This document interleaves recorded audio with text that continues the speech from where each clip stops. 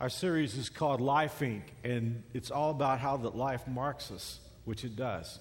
There are going to be relationships that you'll have in life that won't leave any lasting impressions, but some will leave long-standing, long-marking impressions in your life. Last week we talked about beauty mark, because many times people leave beautiful marks on our lives that transform us. But today we're going to be talking about something darker. We're going to be talking about scar tissue.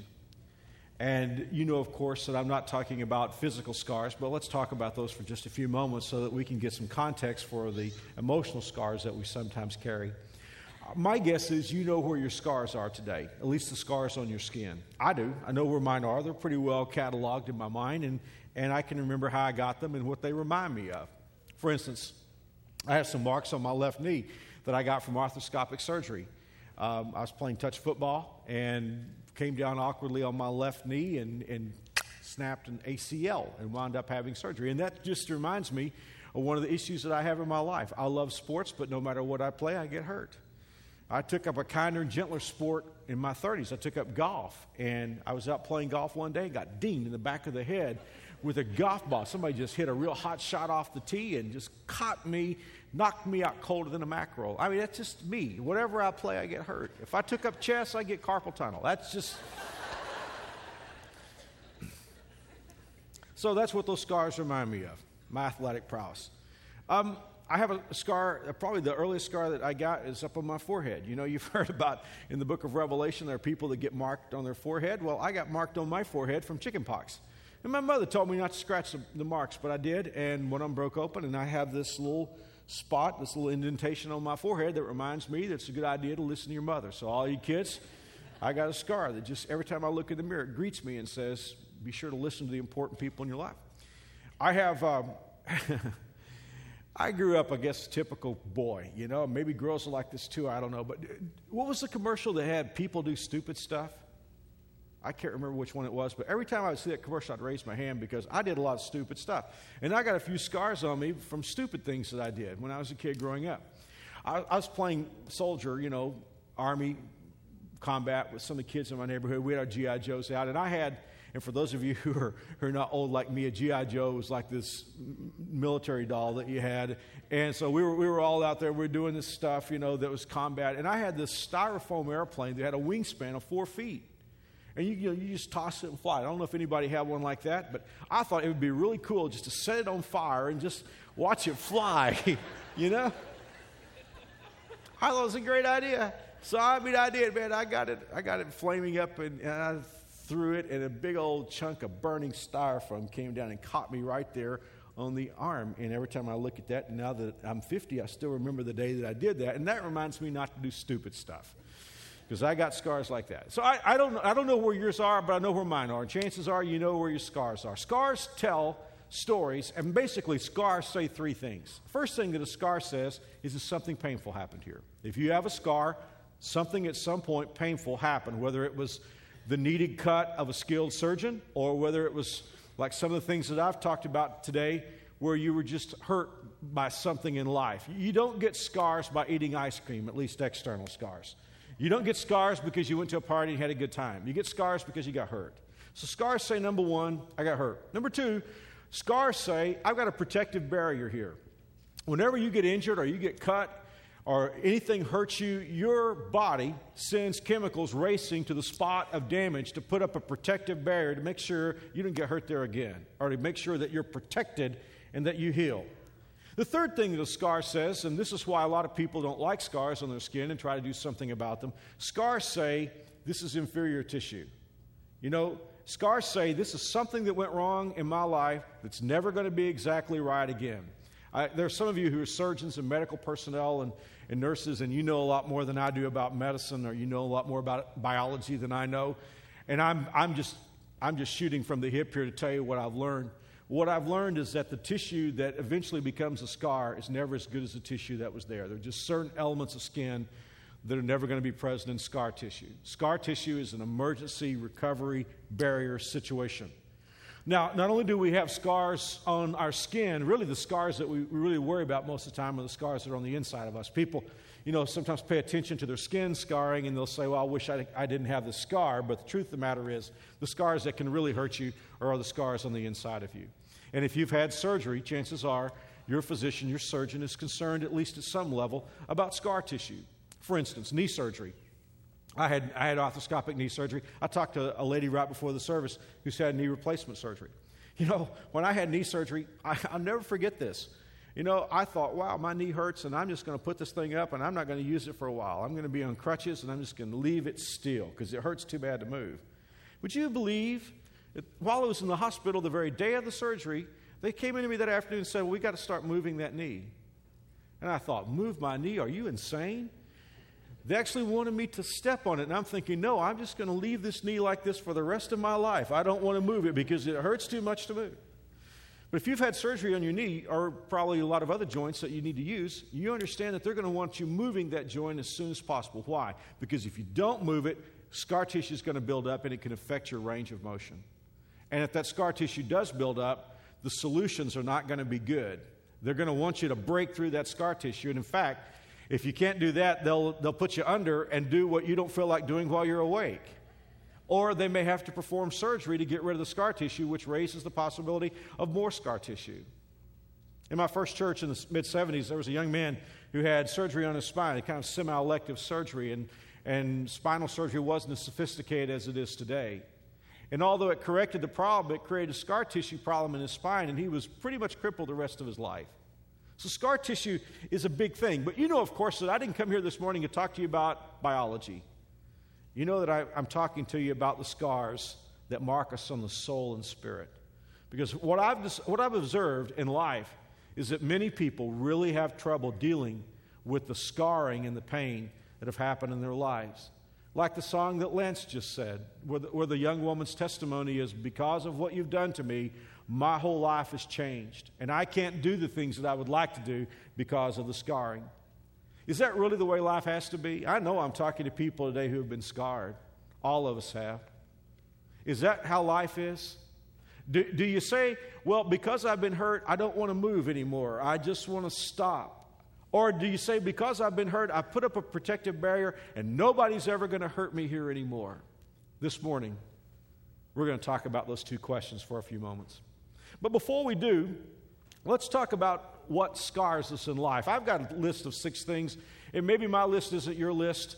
Maybe some of what's on my list is on yours, but let me give you mine, and then you can deal with this. But I thought about 6 things that tend to scar us in life. Number 1 on my list is hateful words. You know, how many of us are still scarred today because of something someone said to us when we were growing up? Maybe it was a dad who said to you, hey, you're not beautiful. No boy's ever going to want to take you out. You're fat. Nobody's ever going to want to marry you. Or maybe in a hateful argument, maybe a parent said, you know what, you really weren't wanted anyway. Or these are sometimes the most hurtful things can come out, even with people who love each other. It can happen in a marriage. Maybe some of you have been married for a long time. Maybe you've been married 20 years, but still resonating and echoing off the walls of your mind, or it is a word that's been said at a moment. A hateful word scars. And some of you still carry those scars today. Here's the one that in my life, probably the things that scarred me, or I still go back to these scars: deception.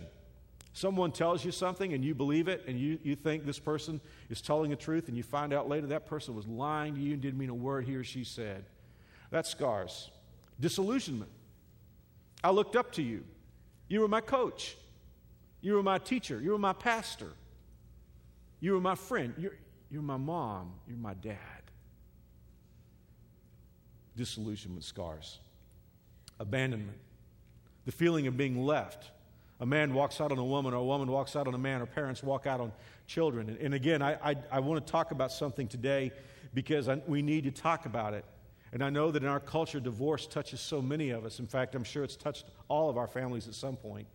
And there are times when divorce is necessary. There's a time when a marriage can't go any further, but even at the risk of offending anyone, which I don't want to do today, couldn't we all agree that divorce has become just a little too common in our culture today? I mean, and people sometimes will tell me, and oftentimes it's the perpetrator. You know, in a divorce situation, often there's a perpetrator and a victim. Nobody's perfect. Nobody's a perfect husband or wife. But often, what I've discovered in 30 years of pastoring, there's somebody who really wants to end the marriage, and there's somebody who's trying desperately to hold on. And often it'll be that perpetrator who'll say something like this to me. He or she will say, well, it's not going to affect my kids. I know somebody whose kids have gone through a divorce and they're fine. And yes, that's true to a degree. But let's not forget, folks, abandonment scars. And again, I'm not trying to hurt anyone, because I know there are times when there's no way out. That's the only solution. I understand that. But I'm just saying we need to take a moment to stop and realize that abandonment scars. There's emotional and physical abuse. Some of you grew up in abusive situations, and I'm not talking about parents who discipline. I'm talking about over the edge, over the limits, out of line, unreasonable abuse. And some of you may actually have physical scars from when you were abused physically as a child. Number 6 is the one that I wish we didn't have to talk about in church, but we need to talk about, and that's sexual exploitation. Just heard that so many times through the years where someone will say, Pastor, my problem started when I was sexually exploited as a child by some person who I should have been able to have respected and looked up to. And the reverberations from sexual abuse and exploitation are massive, and they're long-standing. And folks, I've got to tell you what I believe personally, and maybe I'm over the edge today, but as I read the Scriptures, I just believe anyone who makes a long-standing habit of abusing a child, I don't think that person is saved. I don't think that person is going to heaven. In fact, I think there is a very hot spot in hell for anybody who would abuse a child sexually. There just seems to be a line that's crossed in the sexual exploitation of a child, and people who are sexual predators who abuse children very rarely ever turn around. The markings are huge. All of us are going to deal with some of that. Some of us are going to deal maybe with all of that. But my thing today is not for us to just get down, the song we heard a few moments ago is about a young woman who deals with all these things and just says, this is how my life is going to be. My question is, if you've been through scarring today, does your life have to stop? I mean, you can say, well, Mark, I've got all these problems in my life. Well, are you going to sit life out? More importantly, are you going to shut people out? I've met so many people who they can't have an intimate marriage. They can't have relationships with people because something scarred them in life, and now they can't trust anyone anymore. Now they can't give themselves to anybody anymore. And they have frigidity, they have anger, they have anguish. And my question is that the way it has to be? And I don't believe it is. In fact, I know it's not. And this morning, we're going to deal with those two questions that scarring asks. Number one, the question is, what do I do when it hurts too bad to move? And what do I do when I put up protective walls and said, nobody is going to hurt me anymore? Those two questions, and we'll be through. Here's the first one. How do we heal right when it hurts too bad to move? Could I just ask you to raise your hand for a moment? This is just, I don't think I ever do this, but could I just ask you, how many of you have been hurt so bad by something emotionally that you wanted to stop? Could you raise your hand for a moment? Because I can raise both my hands right there. I mean, I've been hurt so bad by something in life that I just didn't want to get up the next morning. I didn't want to see people. I just wanted to crawl into my hole and shut life down for a moment. What do you do when life is so painful you just want to stop? Let me give you a couple of verses of Scripture to think about this morning. In 2 Corinthians chapter 1, verse 3, the Bible says, God is our merciful Father and the source of all comfort. Listen, when I'm hurting, I need comfort. I need some serious, gut-level, realistic, life-changing kind of comfort. And the Bible says when I'm hurting too bad to move, I should remember God is my source, look at this, of all comfort. Now, I've got people in my life who are the source of some comfort. When I'm hurting, I want to talk to Mary Alice, my wife. We've been married 30 years this June. And I mean, she's been my life partner. And so when I'm hurting, I want to talk to her. I don't try to add to her grief, but it's just healing when she's close to me and I've had issues and problems. I've got friends in my life, people that I work with here on the staff who are such a comfort and encouragement to me. I want them to get close. I want to talk to them about what's hurting me. But now, wait, are you listening to me this morning? There is nobody in your life who can be the source of all comfort but God. And why do we suffer so much when God is so there to help us with our problems? You say, well, Mark, He's not visible. He can't talk to me. Yeah, but He's real. I mean, He talks to us through His Word. His comfort is on a deeper level than even physical comfort. And the Bible says He is the God of all comfort. Now, you know, of course, that the Bible wasn't written in English. The New Testament was written in Greek. The Old Testament was written in Hebrew. So when we try to get the message of the Bible, we have to go back to the original words sometimes to really understand what God's trying to say to us. The word for comfort there is a cool word. The Greek word for comfort means to get close. And that's what God is saying. He is the God of all getting close. One of the reasons why we wrestle with God when we struggle is we think God is way out there. I got to talk to Him in stained glass English. O thou God of all creation. Hey, man, talk to God like He is your heavenly Father. Say, Lord, help me. I am in trouble again. He's the God of all comfort. Now, watch how the Bible kicks it up a notch here in the middle of this verse. Verse 4, He comforts us in all our troubles so that we can comfort others. When they are troubled, we will be able to give them the same comfort that God has given us. What happens when I'm scarred and I hurt so bad that I don't want to move anymore? I am thinking all about Mark. Now, I think I have a legitimate reason to think about Mark because I've been hurt. But do you notice how God works in this? God says that if we can come to Him, we can get close to Him, and God will comfort us so that we can get up and go out and help somebody else who's got the same problems. Folks, if you're hurting today and you've been scarred and you said, I'm getting out of the game, I'm going to sit on the bench, you don't know how badly I've been hurt, one of the most therapeutic things you can ever do is to help somebody else. That's what God says. God says He would comfort us so that we would comfort other people. Now I want to take you to the book of Hebrews, chapter 2, because we're going to read about Jesus and how He helps us when we have issues in our lives and pain. Hebrews 2, verse 18, for because He Himself, I'm reading in the Amplified Version, which gives us all the inferences of the text. For because He Himself, in His humanity, has suffered in being tempted, tested, and tried, He is able immediately to run to the cry of those who are being tempted and tested and tried, who therefore are being exposed to suffering. Now, I've gone through some tough things in my life, not as tough maybe as you have, but I've been through a few tough things. When I'm hurting, the last person I want to talk to is somebody who doesn't know anything about pain, right? I mean, how many of you have been through something? Maybe you've been through the loss of a loved one, or you've been through a divorce, or you've been through maybe the sickness of a child, and you just talk to somebody who doesn't have a clue about any of those things. Isn't it funny how they have all the answers for us? Sometimes don't you just want somebody who can help you cry? Somebody who knows what the pain is like. The Bible says Jesus knows what suffering is like. Listen, He knows what it's like to have best friends leave you when you're in a time of trouble. He knows what it's like to have somebody that you loved and counted on turn and sell you and disappoint you. Jesus knows what it's like to lie on a cross and have people nail nails in His hands and feet. And here's what the Bible says, that when you're going through pain, you can run to Him because He knows what it's like. You know, I've taught for a long time, and I know what somebody's thinking right now. Somebody's thinking, that's a lot of help. I can tell my problems to somebody, I can tell my problems to God. Maybe Mark's saying there's something therapeutic in telling my problems to God. Oh, no, it's so much more than that. See, when you tell your problems to Jesus, it's not just that He's a sympathetic hearer. Check His resume out.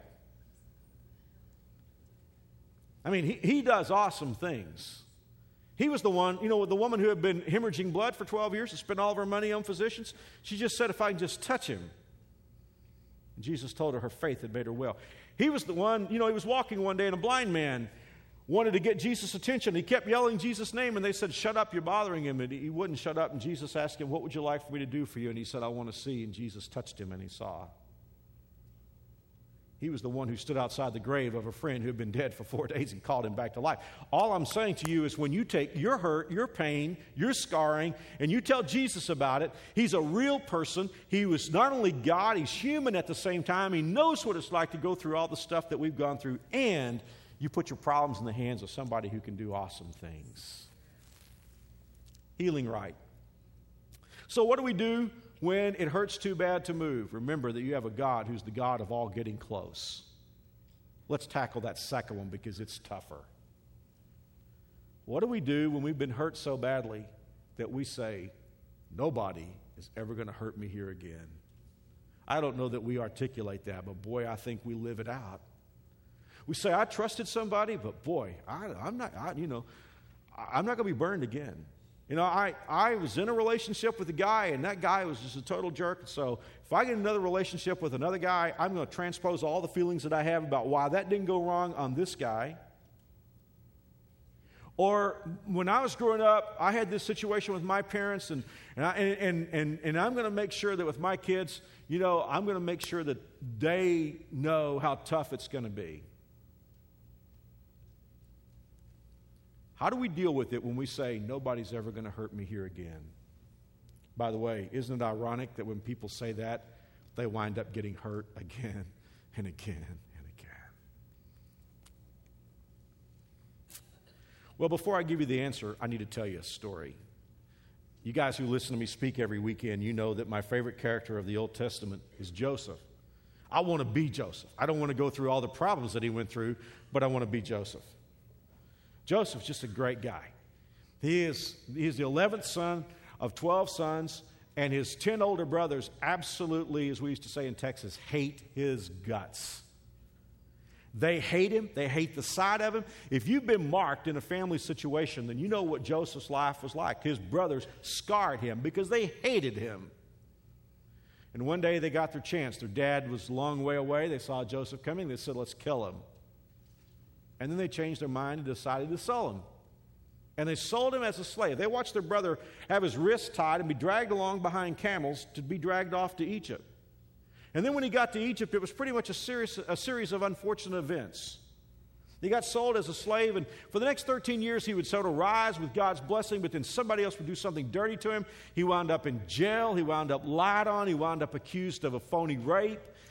I mean, it's just one bad thing after another. And Joseph could have been so scarred by what his brothers did to them, he could have been angry the rest of his life. But if you read the story, and by the way, I hope you take time sometime. It's in Genesis 37 through 50, the last 13 chapters of Genesis. What happened was God just had awesome plans for Joseph.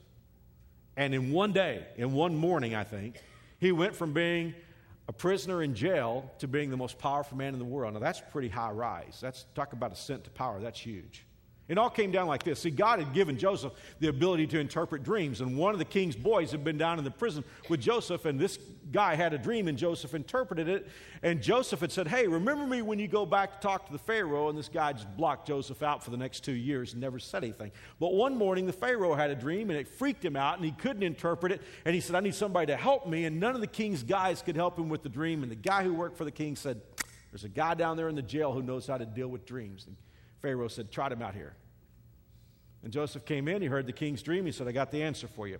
He said, your dream is this, you're going to have 7 really good economic years, and then you're going to have 7 bad years. The economy's going to tank, you're going to have famine, there's going to be a drought, there's not going to be food. And he said, here's what you need to do. During the 7 good years, you need to store up the excess produce and bring somebody in to be your administrator, your guru, you know, your economy czar, who can keep the economy up and running and who can measure out, mete out, sell the grain during the 7 bad years so that people don't starve to death.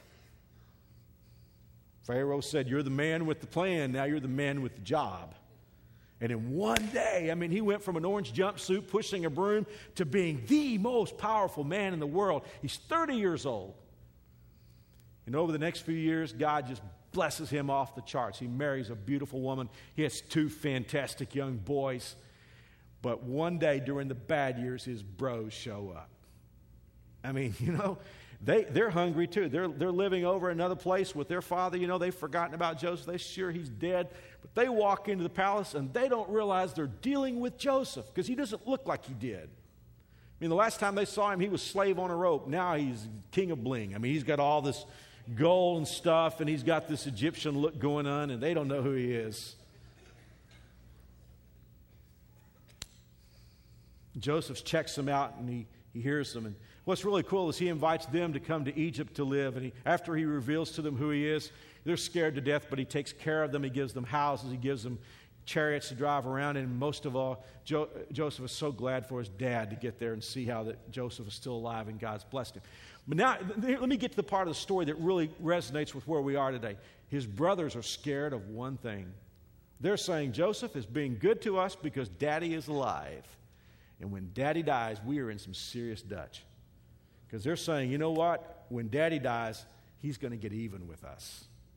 And Joseph, at this point, now has all the torture chambers in Egypt at his disposal. Hey, listen, how do you deal with it when someone who has hurt you is right there before you and the ball is over the plate and you can get even with them? You've got the power in your hands to get even. How do you deal with that? Because Joseph now has that opportunity. Listen, read this with me in Genesis 50, verse 15. But now that their father was dead, Joseph's brothers became fearful. Now Joseph will show his anger and pay us back for all the wrong that we did to him. Here's this person who says, you know what, I've been hurt so badly, nobody's ever going to hurt me anymore. I'm going to block people out. I'm not going to trust people anymore. What we don't realize is behind that feeling is a secret desire to get even. A secret desire to make the playing field level, to get justice. Joseph's answer is classic.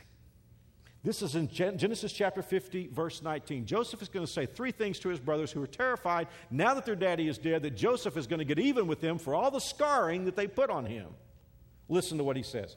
Don't be afraid of me. Am I God that I can punish you? You intended to harm me, but God intended it all for good. There are three things. If you're saying today, nobody's going to hurt me again. I was hurt. I was scarred when I was young. I was hurt. I was scarred in my first marriage. Nobody's ever going to scar me again. Three things Joseph said will free you from that. You ready? Number one, Joseph asked a question to his brothers. Am I God? See, often when we don't forgive, when we want to get vengeance, what we're saying is, without realizing it, I'm God. Somebody's got to make this thing work out. Somebody's got to get even here. And Joseph just said, am I God? The second thing he says was, you intended to hurt me. Now, this is much bigger than it sounds at first. Because Joseph doesn't say to his brothers, hey, it was nothing. I mean, he was honest with them. Sometimes you do need to confront the person who has hurt you and be frank about it. And Joseph is not going to hurt them, but he said, I want to be honest. You intended to hurt me. Why is that statement so important? It's so important because we need to keep it separate from the third thing that Joseph said. He said, God intended to help me. So very important that we keep those two statements separate because a lot of people can't. And without realizing it, they get it all fuzzy and they think maybe God intended to hurt them. I've heard people tell me before, well, Mark, I grew up in a home where my parents were substance abusers, so I guess God just made me a drug addict or God just made me an alcoholic. Or, I grew up in a climate of anger and that's just the way God made me. I'm just intense. I'm just an angry person. Or I was sexually exploited when I was a child. Now I've got gender confusion, so God made me gender confused. It's really, really important to be able to look at the person who's hurt you and say, I'm not going to get anger. I'm not going to get vengeance. I'm going to forgive you, but I do want you to know you intended to hurt me. But then he said, God intended it for good. And then Joseph did the one thing that makes all the difference. He forgave. Do you know our Lord talked about scar tissue over and over and over in his ministry? I'm not the first one to bring this message. Jesus brought it all the time. He was talking about it all the time. In fact, Jesus talked about this more than anybody in the Bible. And he said, you got to forgive, you got to forgive, you got to forgive. He said, when you pray, forgive. He taught us the Lord's Prayer. Think about it. The Lord's Prayer says, forgive us our sins as we've already forgiven those who've sinned against us. Jesus said, if you forgive people your trespasses, your Father will forgive you. I mean, it's not like God, because people are always asking me, oh, man, forgive. I can't do that. What's the next thing on the list? God doesn't have a next thing. You know what? It's either forgiveness or vengeance. There's a problem with vengeance. I want to take a few moments to talk to you because somebody could say, well, Mark, I can't forgive. You just don't know how I've been hurt. So I'm just going to hold this in my heart. Well, what you're really trying to do is to move to a place of vengeance. But I have some problems in my life with vengeance, and here's what they are. Number one, with revenge, I'm not the right person to get vengeance. That's why Joseph said, am I God? I mean, many times we feel like, well, if I forgive someone, they're going to get off scot-free. No. They still have to deal with God. God says, vengeance is mine, I will repay. God said, I'll bring payback. When we forgive someone, we're not saying, well, this person's never going to suffer for what he or she did for me. We're just tearing up our personal invoice and saying, you don't owe me anything anymore.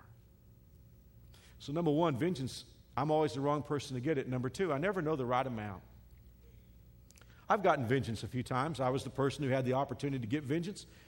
One of the things that eats at me is I never know the right amount. I either don't get enough and I wish I could bust them one more time, or I get too much and I feel sort of creepy and guilty about that. I never know the right amount. You know, the third thing, how many of you have heard the old statement as you grew up? Revenge is what? If I had to put something in that blank, you know what I would say? I would say revenge is confusing. Because every time I get it, I don't know what to make of it. How am I supposed to feel now? I mean, yeah, something bad's happened to you and you did something bad to me, but I don't feel any better. The scars are still there. See, when you forgive someone, what you're saying to them is, hey, you don't owe me anymore. I'm a sinner too. You got to deal with God. Well, someone will say, well, Mark, I'm going to forgive this person and lead them to God, but God is a merciful God. Maybe God won't deal with them. What happens if this person asks forgiveness?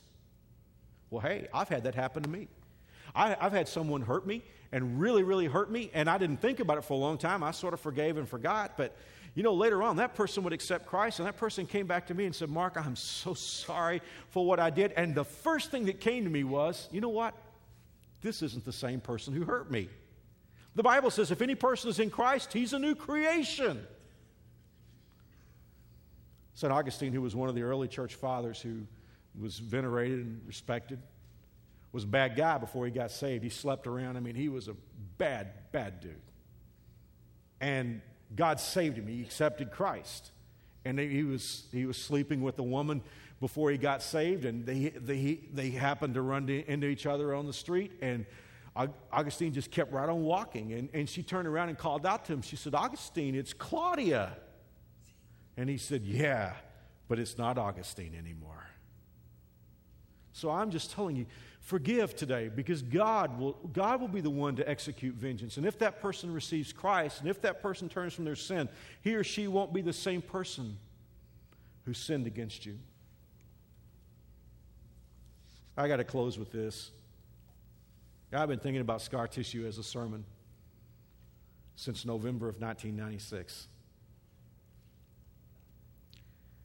Because something became sort of a visual metaphor for me that led to this message. I was speaking in Toronto, Canada. And I remember early in the week, you know, when you're a speaker as I, you sort of see people in a crowd, and there are certain people who will sort of catch your eye. There was a lady in that church, an Asian lady.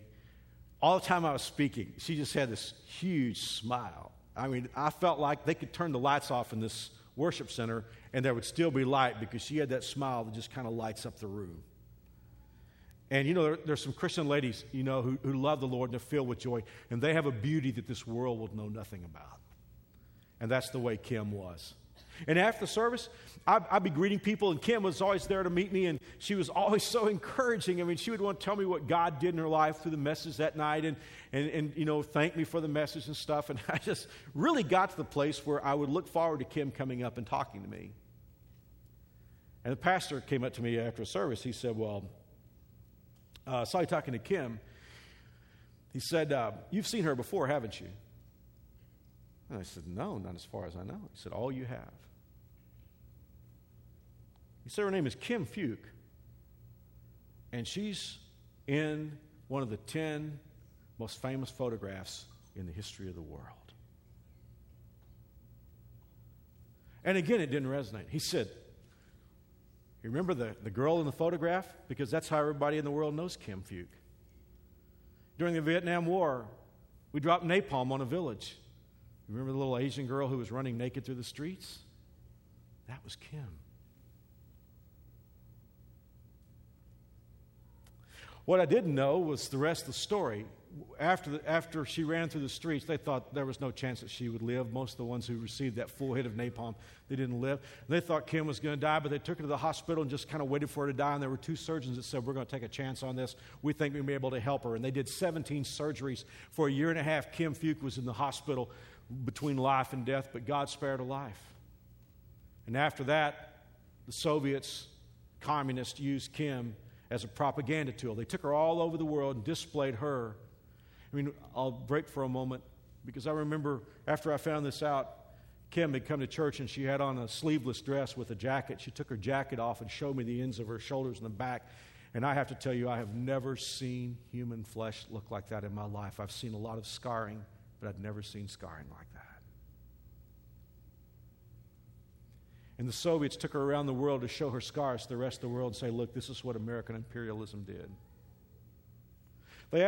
Kim asked to immigrate to Cuba, and I believe, if I got my story straight, I believe it was while she was in Cuba that the most incredible thing happened.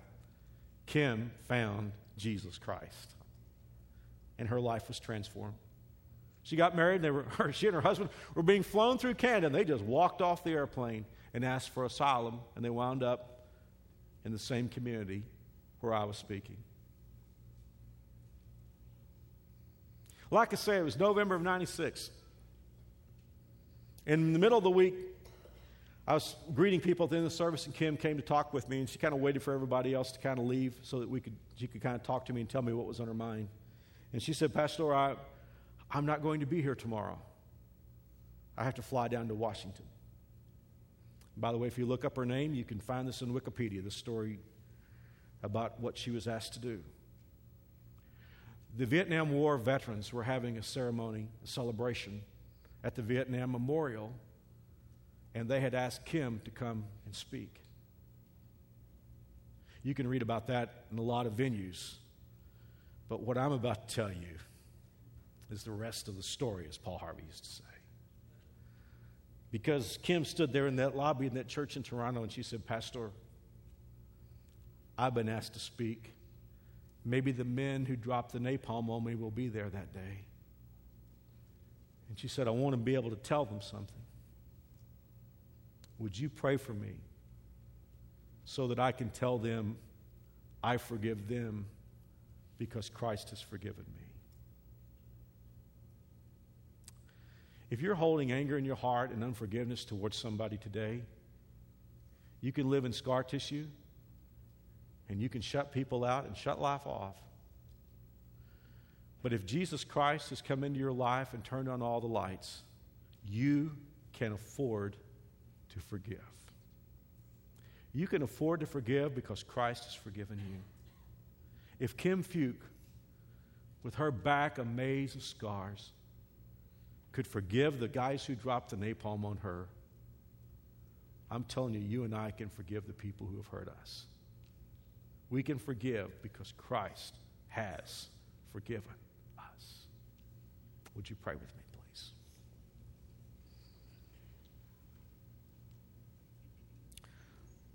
I never said this would be easy, but it's possible. And God will help you. Now, if you've never accepted Christ, you need help in so many ways. I mean, the Bible tells us that when you receive Christ, Jesus himself, through his Holy Spirit, comes to live in you. And God makes you a new creation. And he washes your sins away, and you have a future home in heaven. But along with that, God's Holy Spirit will help you. God will help you deal with these issues that are too big for you. That's why at the end of every service, I give you a chance to pray with me. And these aren't magic words that I pray, but they are words that call out to God. You don't get Jesus in your life by being a Baptist or a Catholic or Methodist. You don't get forgiven because you join a church or give money. It is the gift. The Bible keeps saying it is the gift of God. That's why Scripture says whoever calls on the name of the Lord will be saved. That's why I always pray this prayer with you at the end of the service. And it happens every week. People call on the Lord. If you would like to do that right now, I'm going to pray a prayer, and you can repeat this after me from your heart. Let's go. Lord Jesus, I believe you died for me. Come into my life. Forgive me and save me. In Jesus' name, amen. And what you just did was private. Maybe nobody would know about it. But here's the thing. I'm going to ask you to do something that's just a little bit public. You have a worship guide, and at the bottom it's perforated. Would you just put an address where I can mail something to you and check the box that says, Mark, I prayed to receive Christ as my Savior? if you'll do that and leave it for me, there's some boxes at the back doors or the bottom of the staircases. I'm going to send you 3 real easy to understand booklets this week that will help you take your first steps in following Jesus. There are other boxes you can check on there if you want information about the church or anything else. But again, if you would just do that and detach it and drop it by the back door or at the bottom of the staircase, I'll get those books to you this week. And now we're going to worship the Lord in a different way. The Bible tells us that if we give to the Lord's work, that He will use our gifts to change the world, but He'll bless us. Nobody can outgive God. And so today, at this moment, we're going to receive our tithes and our offerings, and our ushers are going to come now. And so there are some envelopes in the back of the pews if you want to use those. And if I move through this too quickly, you can drop your offering also in those boxes at the back of the back doors there. Let's pray. Father, please receive our gifts. We're thankful for the way that you take care of us, and you're so good to us. We want you to know that it's not just talk, but it's more than that. We want to bring our tithes and our gifts and lay them at your feet so that you can work in people's lives, and you've promised to bless us. We receive that promise. In Jesus' name, amen.